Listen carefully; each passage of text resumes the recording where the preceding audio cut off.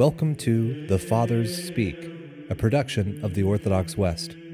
Each day, Father John Fenton reads a selection fitted to the Western liturgical calendar from one of the Fathers of the Church.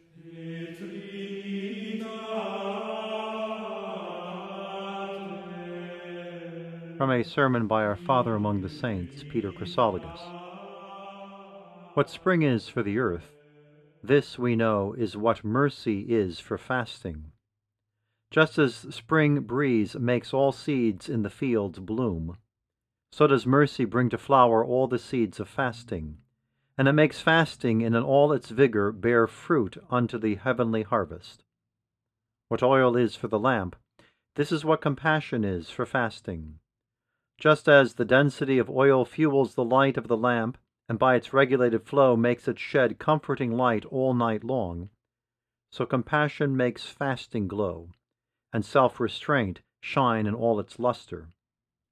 What the sun is for the day, this is what we consider almsgiving to be for fasting.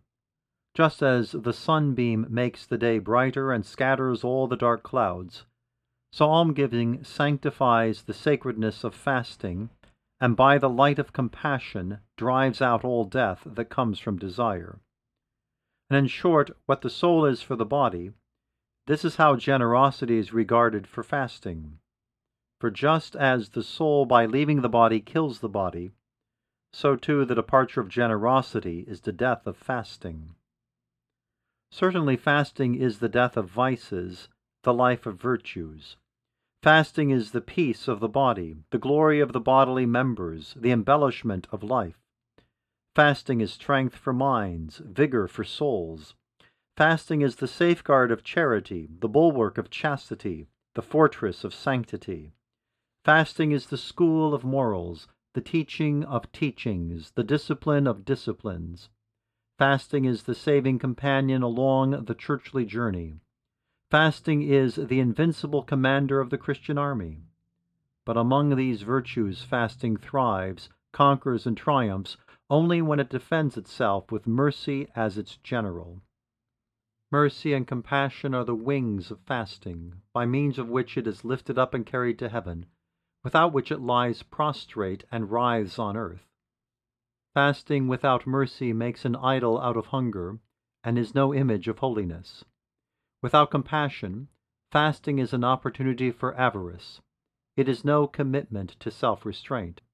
That is, no self-restraint which fattens up the purse as fast as it slims down the body.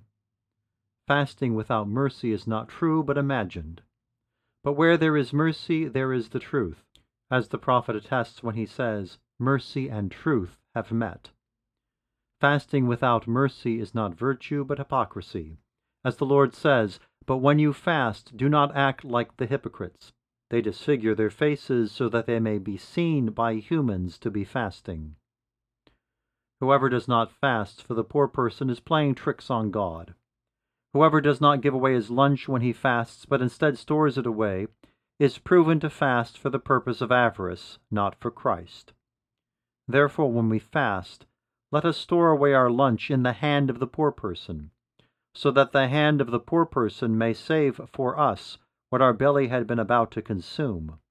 The hand of the poor person is the bosom of Abraham, where whatever the poor person receives, he immediately stores away. The treasure house of heaven is the hand of the poor person. He stores away in heaven what he receives, so that it does not perish on earth. Store up for yourselves, he says, treasures in heaven.